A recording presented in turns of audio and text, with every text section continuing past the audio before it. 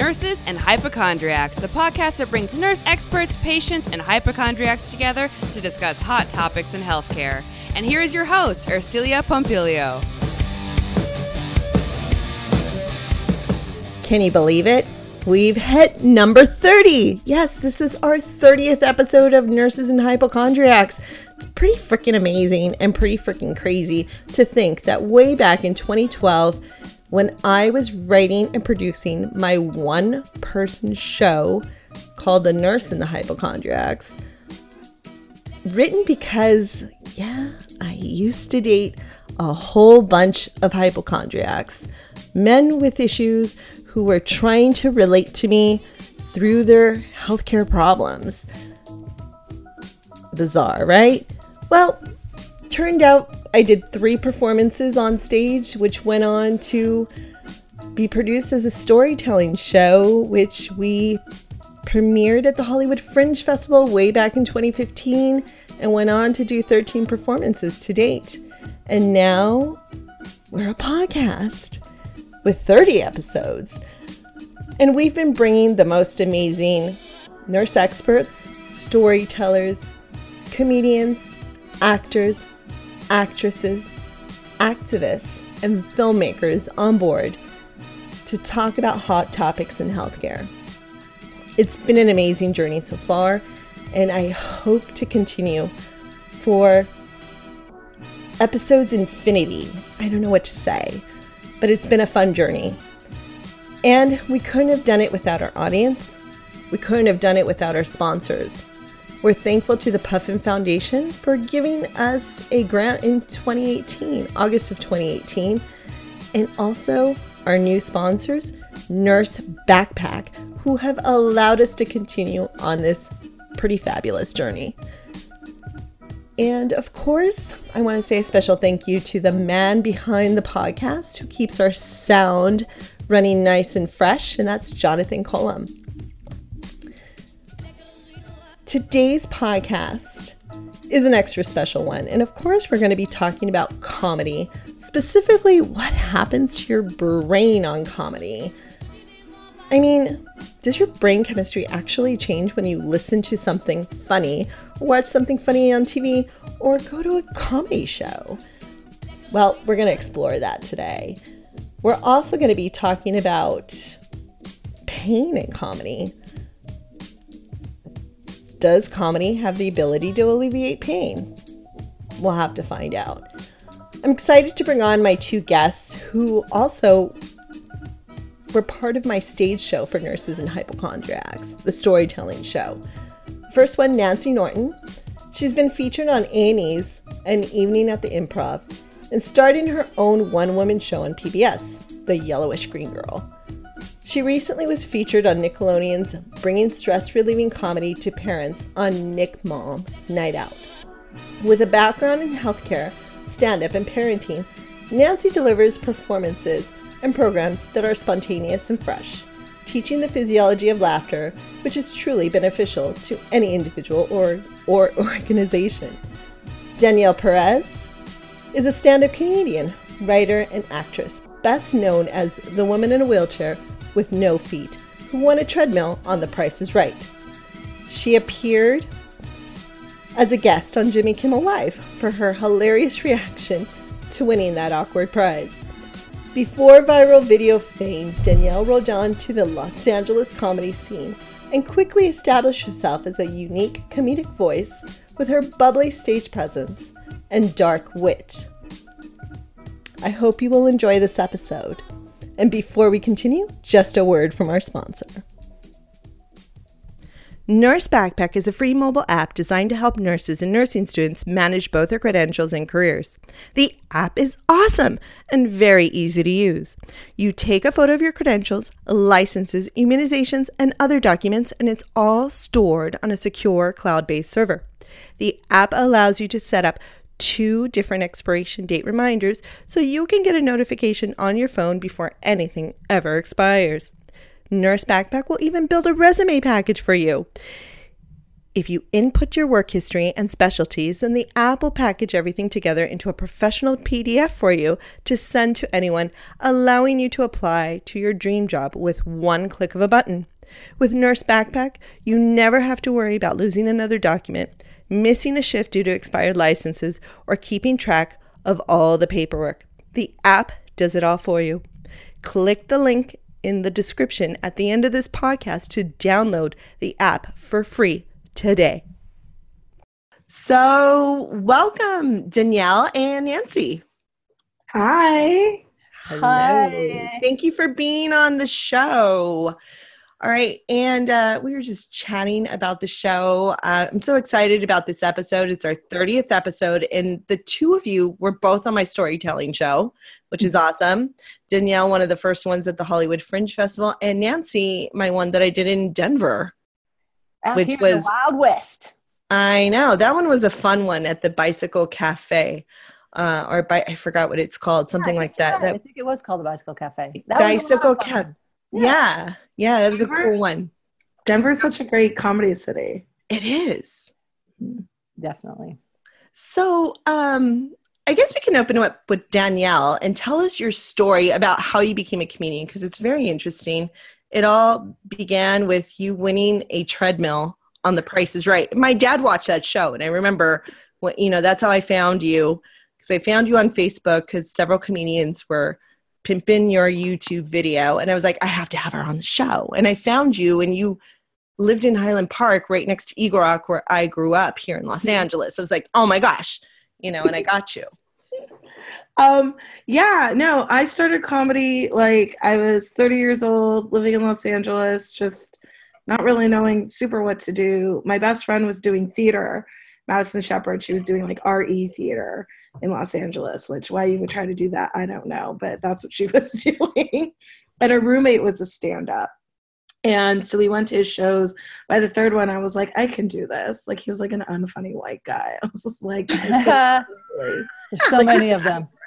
at like 30 years old to be like, I can do comedy, like as a woman in Los Angeles. Just having no idea like what that meant. But I started doing it and I completely fell in love with it. I went to my first open mic in like August 2014 and I like just never stopped and I love it so much.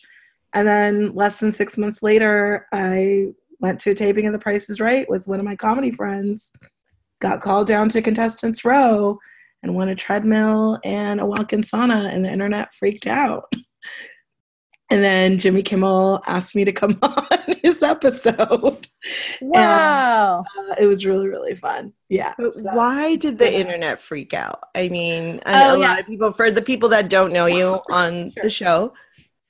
The internet freaked out because I am a bilateral below the knee amputee. I have no feet and I use a wheelchair and I won a treadmill. Oh, that is so awesome. It's So, great. Not that you're a bilateral amputee, but the part about the treadmill. I mean, that's awesome too. It's who Actually, I am. maybe that's also, there's a silver lining I know about being a double amputee, I bet. What? I bet there She is said a there's silver a silver lining. lining. There's Yeah, I a silver said- lining to everything that happens to us, right? Sure. I mean, I'm an amputee. It's cool just on its own. Like, I'm fine. That's okay. Just being disabled is all right. So, yeah. So it's been good times ever since. Wow. Love Do it. you not ambulate? You do a wheelchair all the time, or I'm just curious? Sure. Yeah, no, I use wheelchair all the time because of the nature of the accident. I lost my legs when I was 20. I was hit by a Muni streetcar. So it's like a light rail train car, goes above ground, below ground. So because of the nature of the accident, they had to preserve my below the knee residual limbs with skin grafts. And my tibia and fibia are just like very exposed. And I tried to use prosthetics, but I kept getting staph infections. And so I Oh, was like hospitalized by the second one. It was just like, we're going to take a time out on the prosthetics. So I've just been using a manual wheelchair. And it works. I mean, I get around. yeah. It's okay. I Yeah. would like to try prosthetics, at some point, but I'm not in a hurry right now. I think like there's like a there's like a thing where we're, I think in America especially, like taught to believe that if you try really hard and work really hard, things will happen. And with the prosthetics, it was like, you know, I'm showing up, I'm in this prosthetist office for like hours on end while they like keep adjusting, and it's it's not getting better. Tedious procedure. It's tedious, and it's just like I keep trying, and it's like I'll leave, I'll be able to stand for maybe a few seconds, a few minutes, I'll leave, and like a day later it's like I'm in pain and I can't wear these very long, and it's like I'm walking okay, but I'm like constantly searching for where I can sit, where the exits are, where a chair is. Like I wasn't really able to fully use my prosthetics. So it's like with a wheelchair, it's like, well, I can get around and be independent, and I'm not always searching. Have a reliable pain-free mode. Yeah. Mm-hmm. Yeah. So, I mean, it's, like that was pretty like emotionally draining to kind of just like be going through that. It's going to work this time. It's going to work. We're going to try this kind. We're going to try that kind. Yeah. Like, I've worked with prostheses. Yeah. I've worked with a lot of patients with them, and it's tedious. It's a lot. Yeah. And stuff. So did you ever go on the cruise? No. I know. You want a cruise? So when I was on Jimmy Kimmel, he like did an interview with me, and he asked me about the Price is Right. And then he had me play like a Price is Right style game. He had me guess like the price of peanut butter. And I guessed wrong. He was like, it doesn't matter. You win. And then like the doors opened up in the back of the studio, and it was like a wheelchair accessible cruise, wheelchair accessible accommodation, wheelchair accessible pool and sauna. Like it was really sweet, and it was very kind. But I got very busy. But also, I don't like cruises. Yeah, I don't like cruises either. I'm not good on water. Yeah. Yeah, I've entertained on a lot of cruises, and I just can't wait to get to land. Yeah. Cruises are a wild gig. Some people love it. Some people make hella money. But yeah, you can make a lot of money. But you're gone all the time. My friends that do that clock the time they're in the air, they clock the time they're on the water, and not a lot of home life there. No. Yeah, some people like, do you know Brad with a G? I know Brad. No, I'm just kidding. I have no idea what Brad is talking about. It sounds really awful. I'm like trying to remember what it is.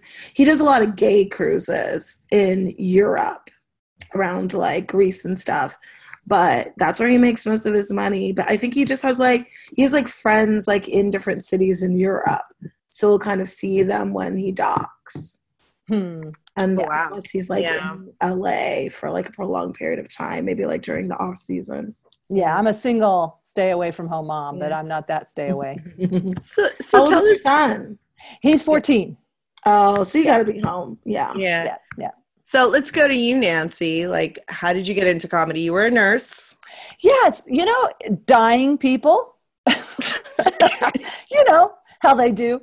I was a hospice nurse, and I was witnessing. I didn't know you were doing hospice. Well, I didn't work for hospice per se, but I was doing home care in Hawaii, and a lot of my patients were end-stage HIV. It was the peak of the HIV crisis. Oh wow! Mid 80s, and that's how old I am, kids. I was doing home care. But people, all different kinds of people, but a lot of end stage. And I was there for, the death of many people. Like I said, I'm not a great nurse. Anyway, I could not save them. So here's the thing. I was witnessing the dying process, the whole Kubler-Ross thing. And most people that got to acceptance faster and were at peace at their death told me in no uncertain terms that they had lived their dreams. They were at peace. And so I got this goal to die. This is my big life goal, is to die with peace. And so I went home that day. I got that revelation, and I said, what do I wish I had done? Because nursing was not my first calling. I was an art major. And as a kid, I always wanted to do stand-up. I was the class clown, and my parents would let me watch The Tonight Show and watch The Comedian because I loved it so much. Anyway, that's it. I got the call, and that same day, I turned on the television and there was a commercial that said, "Do you think you're funny? Do you want to enter a contest at the Honolulu Comedy Club?" And the hair stood up on my neck, and I was like, "Yes, I will. Yes, I will, God." I just like filled out the thing, and I'm not even very religious or spiritual, but God spoke to me, I'll tell you. And I filled out a 3x5 card, entered a contest, and it was the most bizarre. I had never been in a comedy club. My knees were shaking. I was afraid of heights. It was at the top of the Ilokai Hotel, which was 35 stories in a glass elevator above the ocean. 3 biggest fears I had: heights, drowning, and fear of speaking. Oh my God. And I thought I was going to die. I'm like, I am going to die. And I got on stage and I told my 2 minutes of jokes. And for whatever reason, it was sort of magical. And they hired me to be the house MC. Wow. Incredible. That's my one-woman show in a nutshell. Wild. That is an Awesome. incredible story.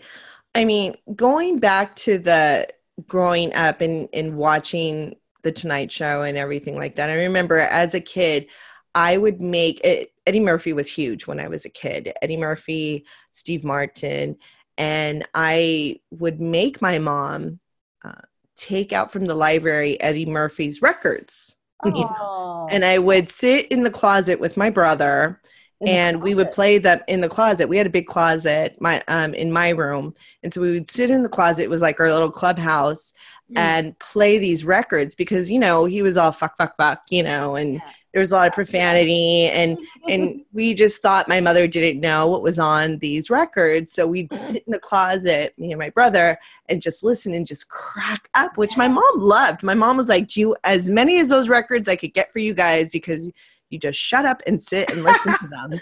And she never saw us, but she knew she could find us in the closet. Oh, that's great. Just listening to Eddie Murphy, you know. I love those days when we would just listen to albums in general, music or comedy, but it was a different time now, isn't it? I used to love that, just sitting around, like you kind of would stare at the speaker, you know? You would stare at the speaker and laugh and picture these. Yeah.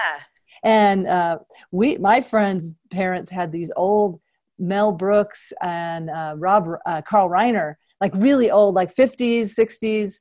But they were great. They were great mentors. They were great writers, the 2,000-Year-Old Man bit. And then we would listen to Cheech and Chong and George Carlin. Yeah, Cheech and Chong was a big one. Did you have anyone like that or any experiences like that, Danielle, when you were growing up?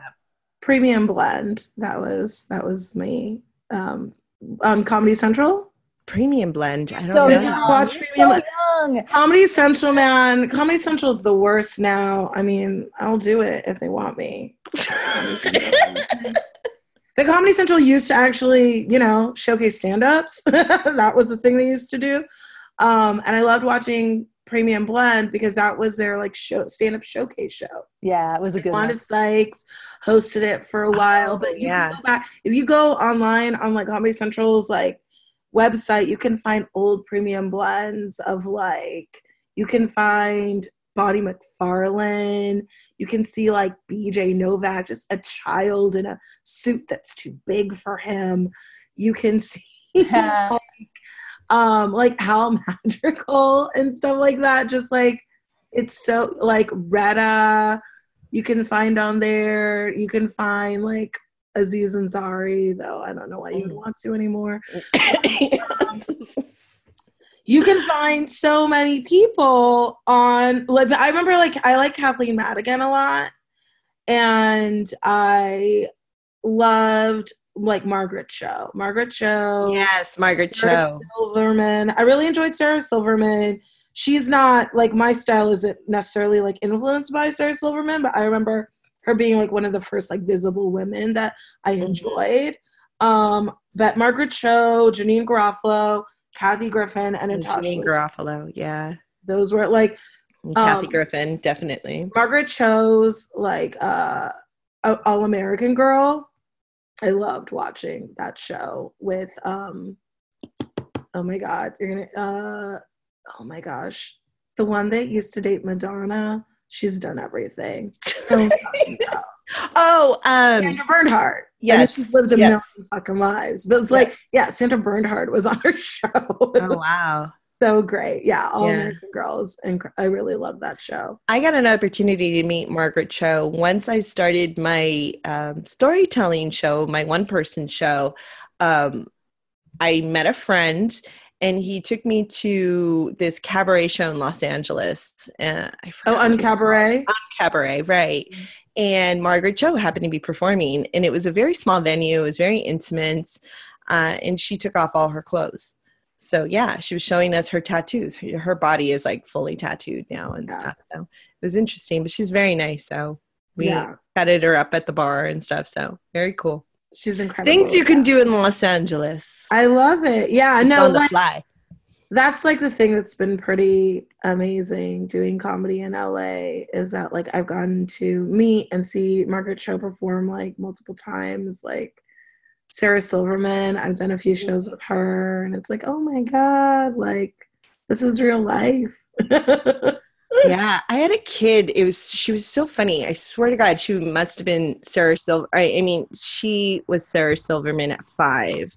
She comes into my office one day and is very excited to be there. Kids are not excited to come to the pediatrician's office, but she was excited. She loved the blood pressure cuff. You know, she was like, this is the coolest thing, because she walked Doc McStuffins.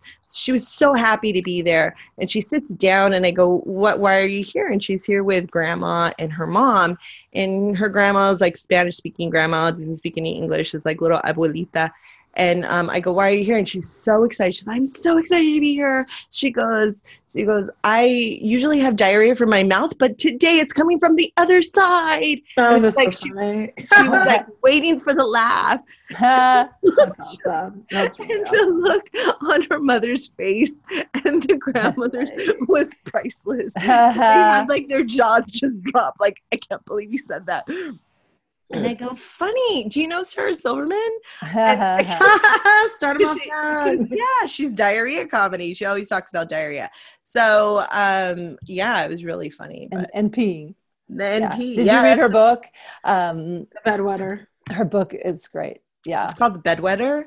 Mm-hmm. Oh my gosh, I'll have to get that. Yeah, it's really, awesome. I learned, it was very insightful about her and how her dad rewarded her saying irreverent things and socially awkward things. Like that was her dad's favorite kind of joke, for a 3-year-old to talk about tampons or something. So that's kind of, you can see this, how the seed got planted early to say exactly what you shouldn't say. Yeah, that was her whole shtick. My parents. Yeah, I have a very dark sense of humor, my father and stuff. So I think that's where my dark sense of humor comedy comes from and stuff. So cool. So how did you ever use comedy, Nancy, when you were dealing with your HIV patients? Well, specifically my HIV patients, I don't recall. I honestly feel like I wasn't very funny as a nurse, and still not. I just took care of a friend who was dying in November, and I noticed I was just I get kind of reverent and serious, too much so.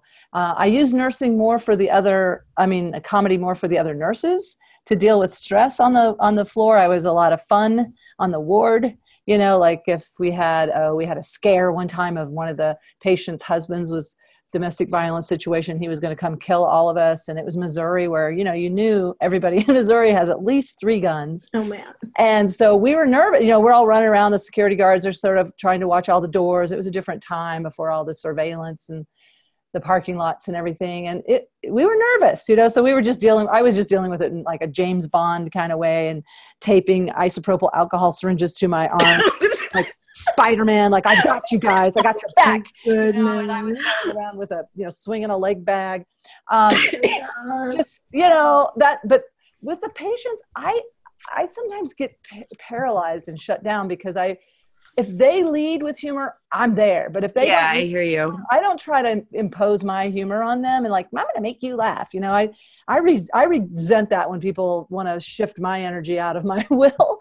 Although I'm open to it. I hear you. I do that too. Saw any opening, I definitely would jump on with them. Does that make sense? I hear you. I do the same thing too. Like with this little girl, my whole situation, it's like, I was like, oh, cool. She's funny, and I just improv and go from whatever their mood is or whatever they're opening up with humor and stuff like that. And I think that's a talent to do and stuff. So, but Danielle, So after your tragic accident, I mean, I know your story, and you were in the hospital, and I remember part of your story is your mom was like, Danielle, you have no feet. Yeah. You know, and you said, and people are like, you know, it's kind of that kicker. But your mom is like, your mom is awesome. She's a great kicker. storyteller. Huh? You're going to use the word kicker? You know? Okay. Your mom is to very acknowledge good. that cannot go unacknowledged. All right. Meanwhile, I know. I use that no pun intended, but it was kind of an aha moment where everybody was like, "Whoa!" Did you ever like try to go to humor when you were in the hospital, when you were dealing with all that? Because that is a huge tragic loss. Yeah, no, I guess the thing is, not that I don't know when I'm being funny, but it's like, I think there's a difference between me using humor before I started comedy and now that I do comedy, where before I was just like, oh, that's just how I process and deal with things. And now I kind of observe, not that I'm not funny in real life, but I'll like observe more and write and take that to the stage, if that makes sense. You know what I mean? Like for me, it was just like, oh, I'm just in the hospital. And it's like, well, we're here. I'm 20 years old. I don't have feet. This kind of sucks. But my friends are visiting me, so why not, you know, make the most of it? Like that's all you can do. Right. So it wasn't like I need to be funny to get through this. It was more just like, that's, I guess, just like my default personality. And it's like I'm in a bed. It's not like I can, you know, leave. Like just hanging out all day. And I remember when they came to talk to me about prosthetics, like after the last surgery, I just was like, hang on. I was like, 2 questions. Can I walk and can I be taller? Or can I wear high heels and can I be taller?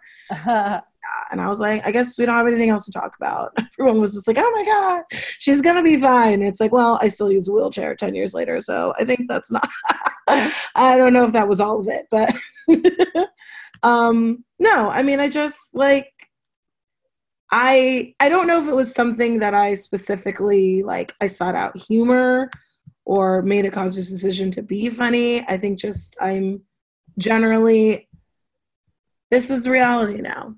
Let's keep it moving, you know? That's all it is. I hear you. And like comedy happened for me in such a random way. You know what I mean? Where it was like I was going to shows and I was seeing this unfunny person and not really thinking that like comedy as a career, but I was just like, oh, I can do that. And then I started doing it. I was like, oh, I love this. And it's like, oh, this can be my thing. Like I can actually work really hard and like create a career out of this. And I love how you put different things into your show, how like you had that joke how people will come up to you and just be like, oh, I'm so sorry, or they'll be like, oh, are you a vet? Yeah. When people ask if I'm a vet, it's always really funny because it's like, I don't know what you think about any of this. Like makes you think I'm good at taking orders. Like I don't know, is it my jaw manicure? Is it my blowout that makes you think manual labor, she can do it? Like, what? Yeah. Ridiculous.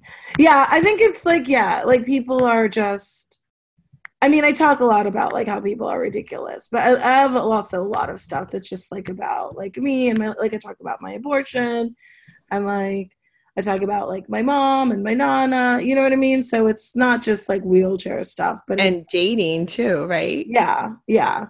But it's, yeah, I mean, it's like clearly I've been in a wheelchair and disabled for like pretty much all of my adult life. So it's like, that's my perspective, but it's also like before any of this, it's like I was Latina, I grew up in Los Angeles. That's a whole nother thing, you know? Afro-Latina in Los Angeles. We don't have many of those out here. That's right. So Nancy, going back to you, so you made comedy your career then. Yes. And you go around speaking on humor. Yes. How's that for a good podcast interview? That's a good yes. And that is all I will say. Do you eat at McDonald's? No. Do you eat fruits and vegetables? Yes. Which ones? I have a question. Go ahead. What is it to speak on humor? Are you like breaking down like comedy for people? Are you like speaking like from an academic place or? Talk I would about call that. it pseudo academia at Got it. best. Basically, I started researching the neural pathways to work on my memory. And I stumbled on these articles about the neural pathways of humor, and it changed my life personally. Like, it has enhanced my life to know that humor is a basic human need. I didn't even know that. Humor is a basic human need. It's not just for fun anymore, kids. But what about all the people that are so unfunny? Well, they're not going to live as long. They're not going to live as long. Those people that sit in the no. front row like this. No, they're dying. They're dying, all of them. We should get them into That's a hospice. good one. Get So- them into hospice immediately. So I like that when going back to what Danielle said, those people sitting in the front row like this, Yeah, or fall asleep like your best friend. narcolepsy. My best friend fell asleep at my show, front row. But your friend was narcoleptic or something. Well, He's no longer my best we friend. cannot, first of all, take any of that personally. We do not know what's going on in those people's lives. I fell It's very asleep true. in the front row at my friend's show, but I was drunk, so that's She was medicated. But it is funny, when I started doing comedy, I used to only see the people that weren't laughing. And I think what you and I were talking about before we started was reprogramming your mind a little bit. Now I just started seeing the people that were connecting. And then that actually, ironically, of course, makes more people connect. So I don't know. I don't see as many people, not to brag, but I don't see as many people sleeping and crossing their arms as I used to. And it might just be a filter. But honestly, what I do is I don't teach people how, like, about, I can talk a little bit about what makes a joke funny. One of my friends, Professor McGraw over here at CU, wrote a book called The Humor Code. He went around the world and researched, like, what is it? We still really don't know. His theory is benign violation theory, but there's so many theories about what makes something funny. Benign violation theory. Benign violation. Yeah. So to do a joke where it violates the social Norms. appropriateness, but not so far that it makes people boo, And Sarah Silverman has a different threshold than I do. And once you know Sarah Silverman, you can hear her humor through that filter. Whereas if I did her jokes, I think I wouldn't be able to sell them, because I'm a Or wimp. you got to be a 5-year-old. Or She usually has diarrhea from her mouth, but it's coming out of the other side today. My son wrote a joke for me, a diarrhea joke that I use on stage. I gave him $50 for this joke. okay. Here's the joke. What do you see? What do you see when aliens have diarrhea? What? Mysterious crap circles. Oh, $50, man. That's pretty good. It's pretty good. He wrote that when he was 7. So yeah, right up there in that realm. I don't know what my point was other than We were really talking talk about the how to benign violation norms and your friend that wrote the book. Yeah, about what when makes I talk it about funny. humor, I just basically, I try to teach people not to think too much. I'm really good at that. I have that thin prefrontal cortex, and I talk a little about why we need humor and how it helps our health and creative problem solving and a lot of other things. Cool. And that's like that study that I was talking to you about that was done at USC with the groundlings, with all these researchers. Let me find it right now. USC School of Comedy. I'm still blown away that they have a School of Comedy. I was like, They have a school of comedy at USC? oh yeah, I was in their comedy No festival way. this past year. Wow. I'm like, for $50,000 a year, I'll tell you to go to open mics. Yeah. I'll teach you comedy. Come to my Yeah. house, my garage. My garage. Pretty nice. So yeah, here's the study. So it was the neuroscience people that did this study, how being funny changes your brain. And Nancy and I were talking about this a little bit before you joined us, Danielle. And basically they found through imaging studies, they studied professional improvisation comedians, many from Los Angeles Groundlings Comedy Troupe, and amateur comics. So those are the two groups that they studied. The aim to get a better understanding of the neural correlates of humor creativity. That is, see how the brain's physiology changes when a person tries to be funny. Wow. And so they found that the people who use more free association which were the more experienced comics. It says the two regions of the brain were activated when participants came up with jokes, the medial prefrontal cortex and the temporal associations region. However, the regions activated were different depending on the person's level of expertise. So the less experted people, the less experienced ones, their brains, they used more of their thinking, their logical side, to try to come up with jokes, as well as the experienced comics use more free association and stuff. So I thought that was interesting. That's very interesting. Yeah. But that makes sense. I mean, like with once you gain skill. That's what I was telling Nancy. Yeah. You're more confident. Like you're learning a technique. Right. And that technique allows you to just access things without trying to like beat it out. And work at it. Again, that's sort of like what I try to just teach: trusting yourself and just be more relaxed and trusting that your subconscious is brilliant. It always is, and let it work.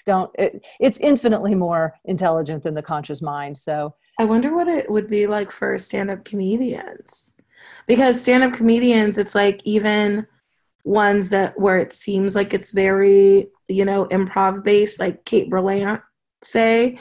It's like, that's all beat it out. You know what I mean? That's all a set that she's ran. And like, those are choices that she's made. So even though it feels really fresh and off the cuff. That's kind of my style, is pseudo improv style. Although I do actual improv in the middle of my pseudo improv. So it's kind of complicated, but I definitely recognize that being in the moment, and even though I have some of these chunks that I've done for 25 years, but there is still that liveliness of interaction or, real improv moments, but I have enough foundation that I can go out and play and come back to my set. But I think when people see my act, they think it is a lot of off the top of my head, when it's actually, of course, some of these bits forever. Yeah, I'm trying to do more crowd work. It's very hard to do crowd work in LA just because there's stage time is a lot more limited. Your work, like open mics are 3-minute chunks. Stage time is 7 to 10 minutes. Anything more than 10 minutes is like a very big deal. And you're usually in front of crowds that are to some degree other comics. Yeah, that's rough, man. Yeah. I don't know how you do it. Just a crowd that wants to be entertained. Yeah, I'm totally spoiled. I have my home club is Comedy Works in Denver, and I love Comedy Works. Have you been there?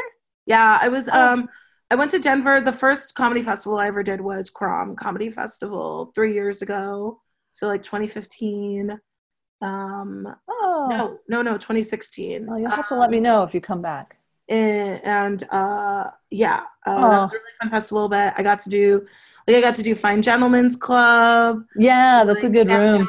And Sharpie and all of them are running. Yeah, now Sharpie's out there. Yeah, Sharpie's so great. And I just saw Sam Talent because he was in New Orleans for the half hours because Bori taped one. Oh, so one of my other friends went down there to watch. Yeah, there was a little Denver crew, but came to support. Rose, but I did Comedy Works and it was not good. Deacon was unhappy with me. He's actually passed on.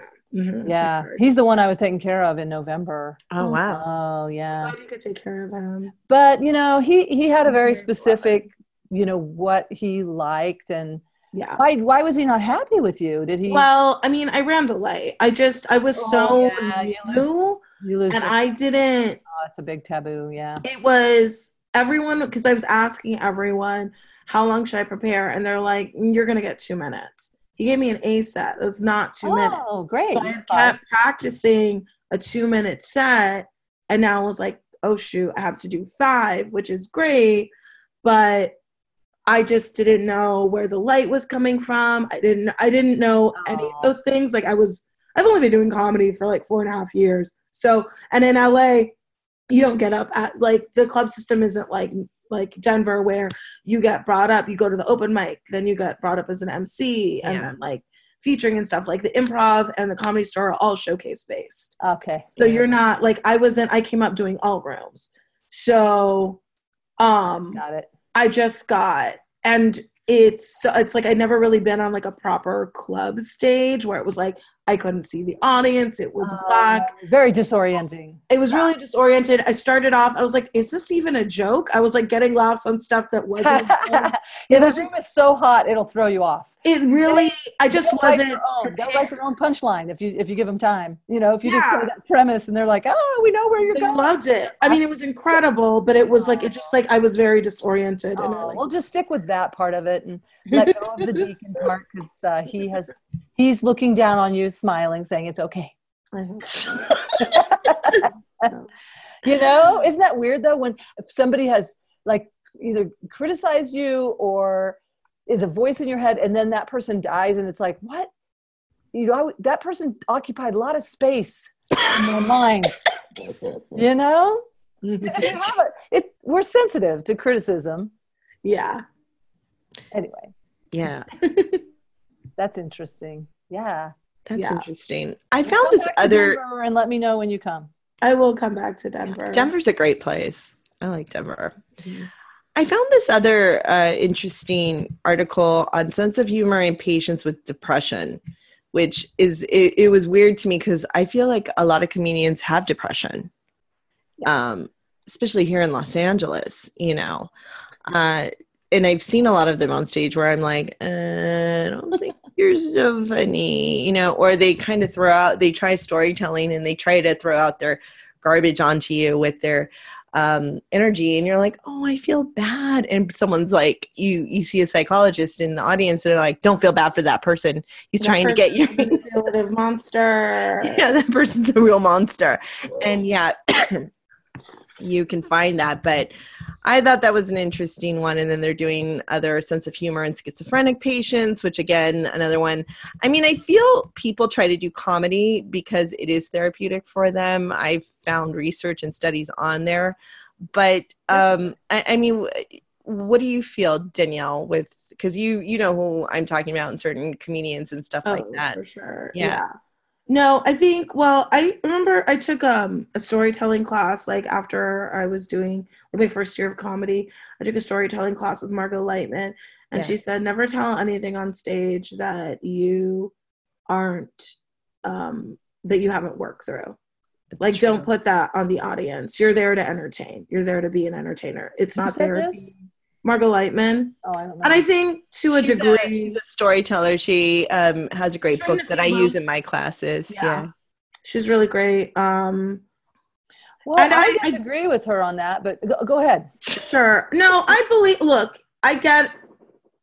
think that there are certain rooms for certain things. And I think that, you know, I would go, like, if I went up to San Francisco, or if I went to Denver, or like Philadelphia, I went to a city, I knew that there was like an open mic that I could come to LA, I could get 7 minutes, and I could just purge. I could just talk and like work things out and get things out. And it's not always funny, but it's like, it felt like a safe enough space for me that I could just kind of get it out to kind of feel what was going on in there and dislodge.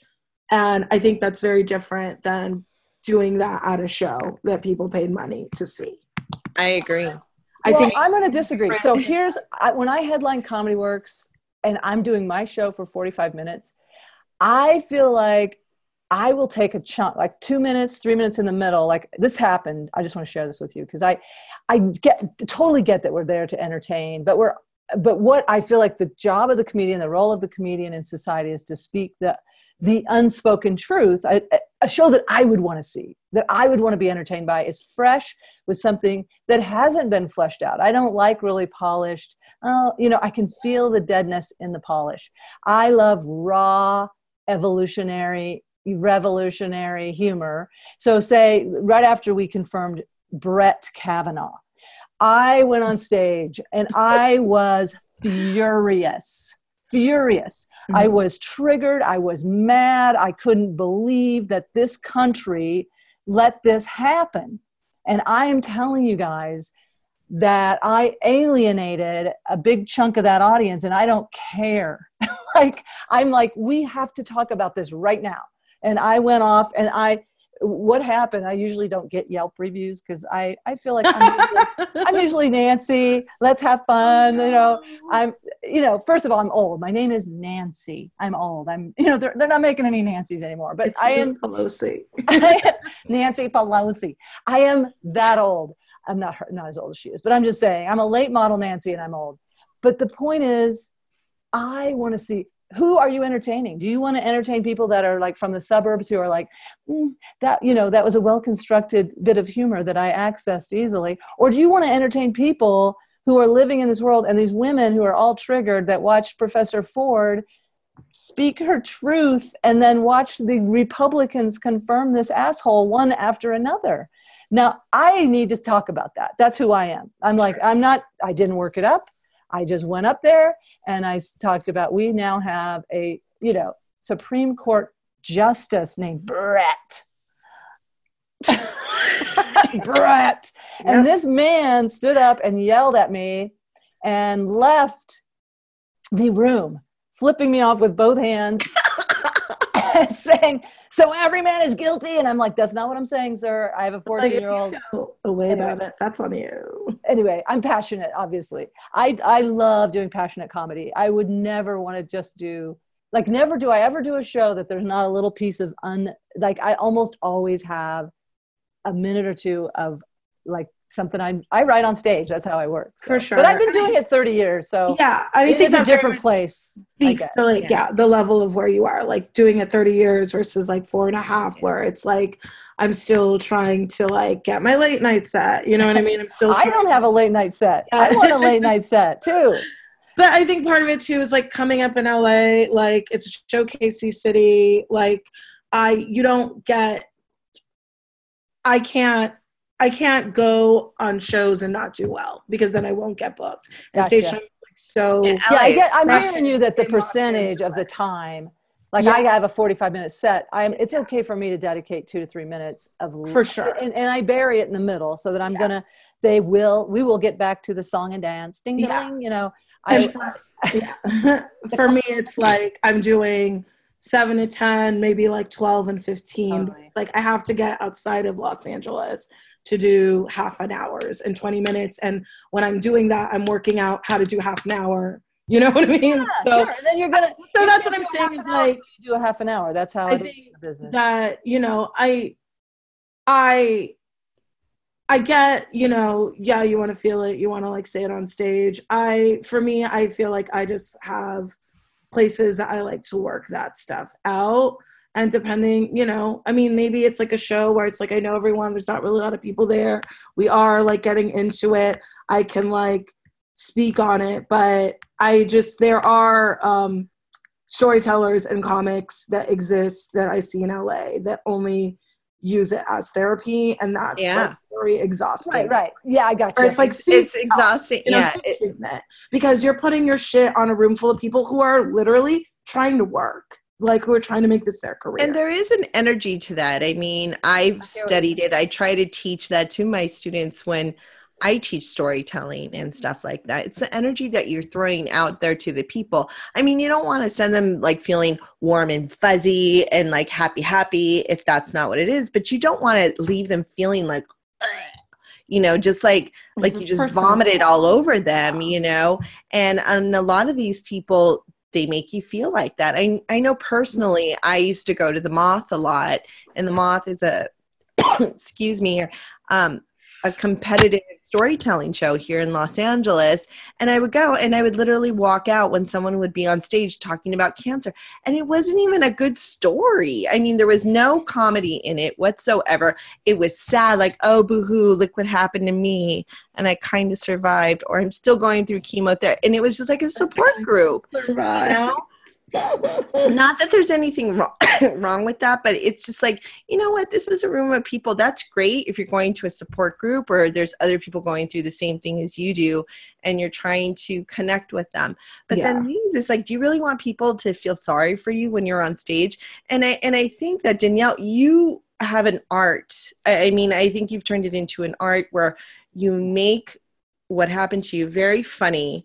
And you just are such an inspiration to so many people. You don't just go, out there. Well, I mean, I try not to, but it's still like I for sure have vomit sets on my phone. They're there. Liquid Zoo, deep in the valley. Yeah. One drink minimum. But I remember one time outside of Liquid Zoo, like it's like in this like awful part of the valley, but all of a sudden I heard like a police cop like chopper in the air, and like the lights were going off, and it was like, all prostitutes in the area, please. And you just saw them like scatter like roaches. And I was like, this is where I choose to spend every Sunday that I don't have a spot. Oh my gosh. I've been to those places. And then I was like happy when they shut down. What I say. Yeah. I have to Hey, a stage is a stage is a stage is a stage. I don't know. I don't know. I'm curious how this works. My niece is coming up, and she went to UCB. She's an improv artist, but now she's doing stand-up the last 3 years in LA. And maybe you'll see her around. Bailey Norton. What's her name? Oh, Bailey Norton? Bailey. Bailey. Oh, that's my niece. We just did a show recently called The Nortons. Sam Wiles. Oh. Bailey is, I know Bailey. I met her. She's a sweetheart. Yeah, she's a sweetheart. But I feel for her because I know she's having to perform where you're talking about, where it's not a real audience. It's these other comics. And the last time I worked with her, her closer, I asked her, please, my brother's coming to the show tomorrow, her dad. I'm like, do not do that closer in front of your dad, my brother. It's just, it's such a shocking, but I know why she's doing it, because she's performing in front of other comedians. And that's what it takes to get them to laugh, is like to say something so outrageous that nobody would say, and I just like, wow. It's, I'm not saying it's not funny, but it's like, wow. Well, I'm no prude. Okay. I talk a lot about stuff.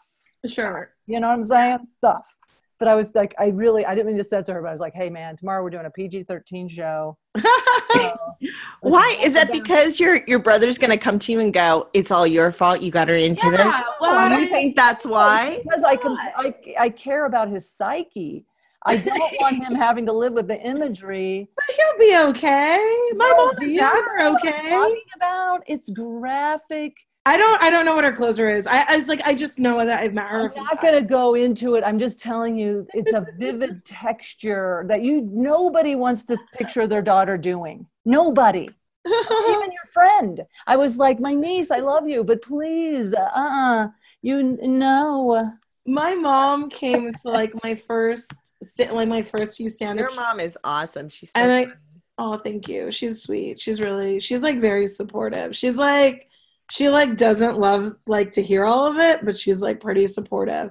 But I think like, I remember like one time I did a storytelling show, and then I called out my mom. I was like, my mom's here.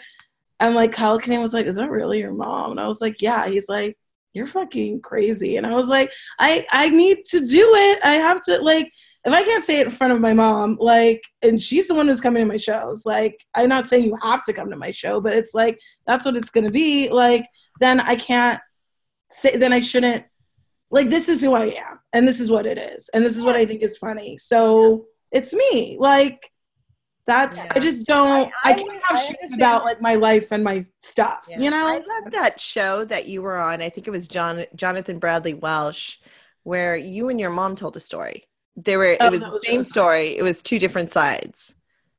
It was a Mother's Day show. Yeah. Mm-hmm.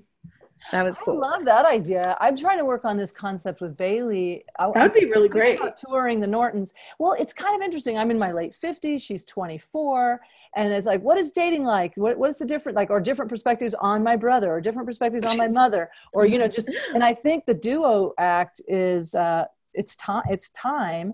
And I just think it'd be kind of fun. So we're looking at that. And I adore Bailey. I want you to know, she has a lot of material and she's a genius. She won the National Forensics League humorous interpretation national thing. Like, she's a brilliant performer, but I can tell that she's had to write this piece that must shock everybody who ever hears it. I'm excited to see her closer. And now I'm like, I want to get booked on the show with her so I can see Book her. Hey, book her. She is great. And she's a really good person. I mean, I'm serious. You know, Danielle has several shows going on. Talk about Not some anymore. of the shows. Gentrification is done. We're done. 4-year anniversary. Oh, gentrification is done. Wow. This month, last Friday of February 22nd. Oh, I'll have to come to your last show. Yeah, it's going to be great. We're going to have a really good lineup. But, I mean, it's like 4 years in LA is a long time. that's Yeah. a good run. Congratulations. Thank There's you. a lot of shows ending, a lot of storytelling shows ending now too. Oh, really? Yeah. So, I was talking about it with one of my friends. So, was that the only one you had going? You had another one going on. We used Thigh to Gap. Well, Thigh Gap will still be around. I think we'll probably just do a real long set show every now and then. We don't want to like keep it like as a regular basis, but we usually kind of resurrect that when people need to run their half hours for Comedy Central. So we did one for Vanessa Gonzalez, and we did one for Jenny Zagrino when she taped hers. So we'll probably keep, the brand is still alive, but That's great. You're a great producer too with your Instagramming and stuff. I see you as a huge producer with these young females and stuff too. oh, thank you. awesome. Yeah. Thank you. But I think it's just time where Madison Radford and I are busy in a good way where we, need to devote time to other things, and it's okay to let it go. Yeah. Yeah. There always comes a time. And Nancy, what are you working on? I have a couple of things going on. The one thing that, just like I told you before we started, that came up as I had a repairman need as I'm aging. I used to, I was a bit butch. I thought I could do all my home repairs. And all of a sudden I'm looking at the YouTube clip going, I need a man to fix my garbage disposal. So I've had this domain name for a while. My sister and I talked about doing it, helping single moms on a budget do home repairs, podcasts. It's comedy plus home repairs called Caulk Talk. Oh, nice. Yeah, so we'll see. And I'm doing lots of fun shows. I think I mentioned Tig and I'll be working together up in Aspen on the 22nd. And she used to open for me back in the day, kids. What? That's wild. We bonded. She came to Denver. She lived here and she did a set, her very first paid gig. That's incredible. 25 years ago. Well, I'd have to look at the map. I think I call it a calendar. But anyway, I'd have to look at the calendar map and see, because it was, I think, 20 to 25 years ago. She was opening and she got fired because her style does not lend itself to be the hostess. Like, hey, tip your wait staff, who's having a birthday. It's just not her thing. And she was the funniest person I'd seen in years. And she had more stage presence then than I'll ever have. Like just that solid Tig, so true to herself. Anyway, we bonded over that. And there's actually a YouTube cartoon out there. I'll send you a link to it that she talks about being fired from this gig, and that bonded us for life. We're friends for a long time now. That's awesome. That's awesome. When I first started comedy, I took Madison because we started in August. Her birthday's in October, and we went to see Tig at Largo, and it was like she was doing the stool bit, and we were both just the Conan thing where she scooted the stool for. Mm-hmm. That's what I'm talking about. Like, your friend who says don't write on stage is insane. I don't know her, but she didn't say don't write on stage. She said don't talk about things that you haven't processed. And I know, and I Largo. Yeah, I listened to the Largo set. I love it, but I think that she's also an introductory.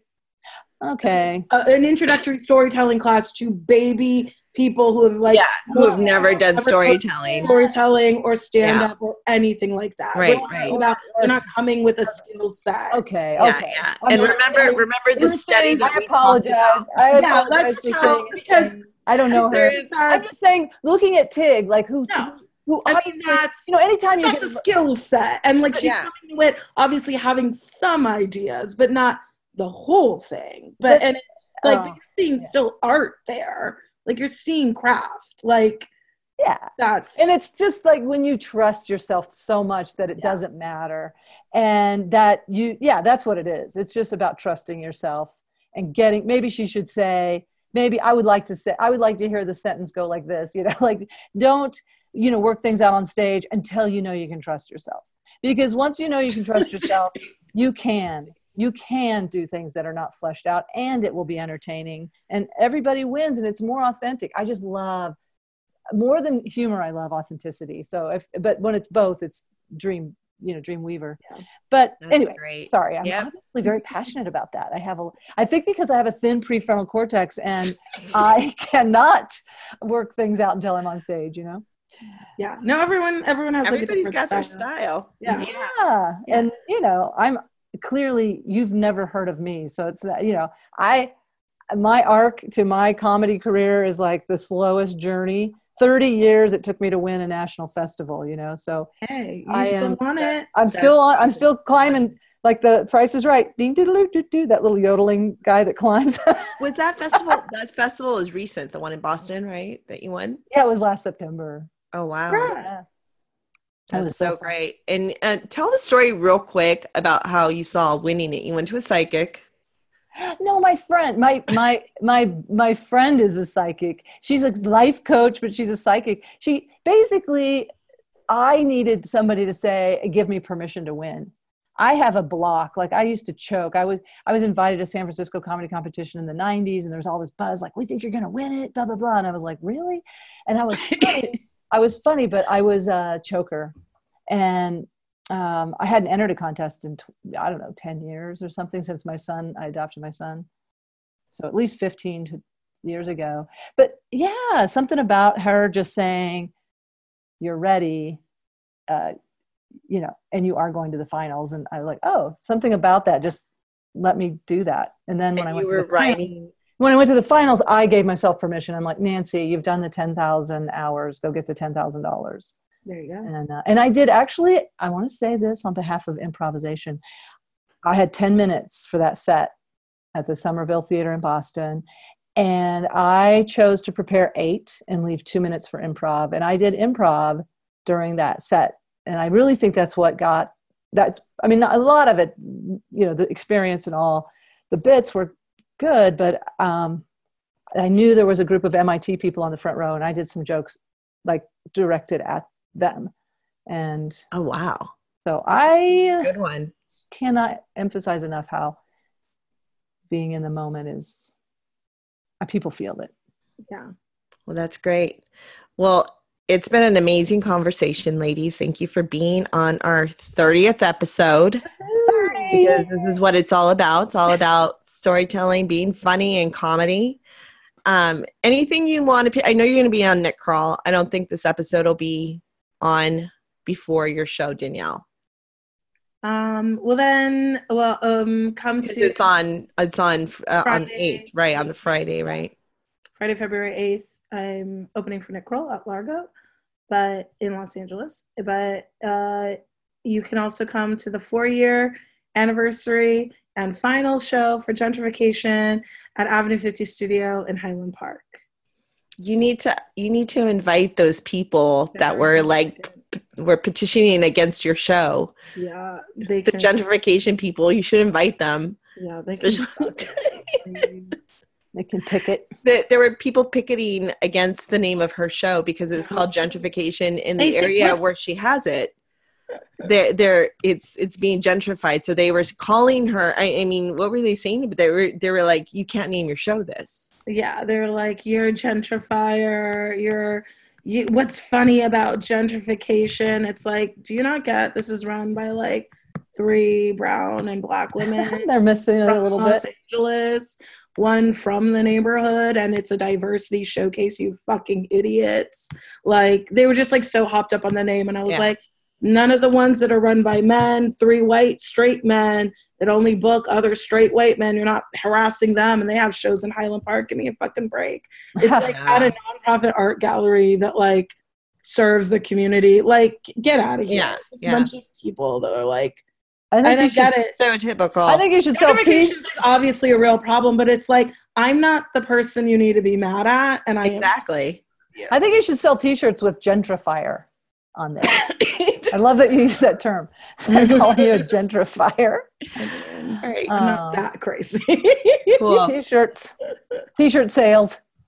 Thank you, Gentrification. ladies. Thank you. I'll be headlining comedy. Oh, yeah, that's right. You In too, May. yes. I'll go ahead and do my plug. Thank you, Ursilia. I thought you did yours already. You have so many. Go ahead. No, I didn't. No, go ahead. What was I plugging? I had Tig nothing. and Aspen. You were plugging. Oh, I'm not Tig and plugging Aspen. Tig and Aspen. That's Tig's show. I'm sure it's nothing for Nurses Week in May. Awesome, so I yeah. thought I'd put it out there. Are you going to do your show again? Are you going to do your nurse show? Nurse Nancy. Nurse Nancy show. Nurse Nancy.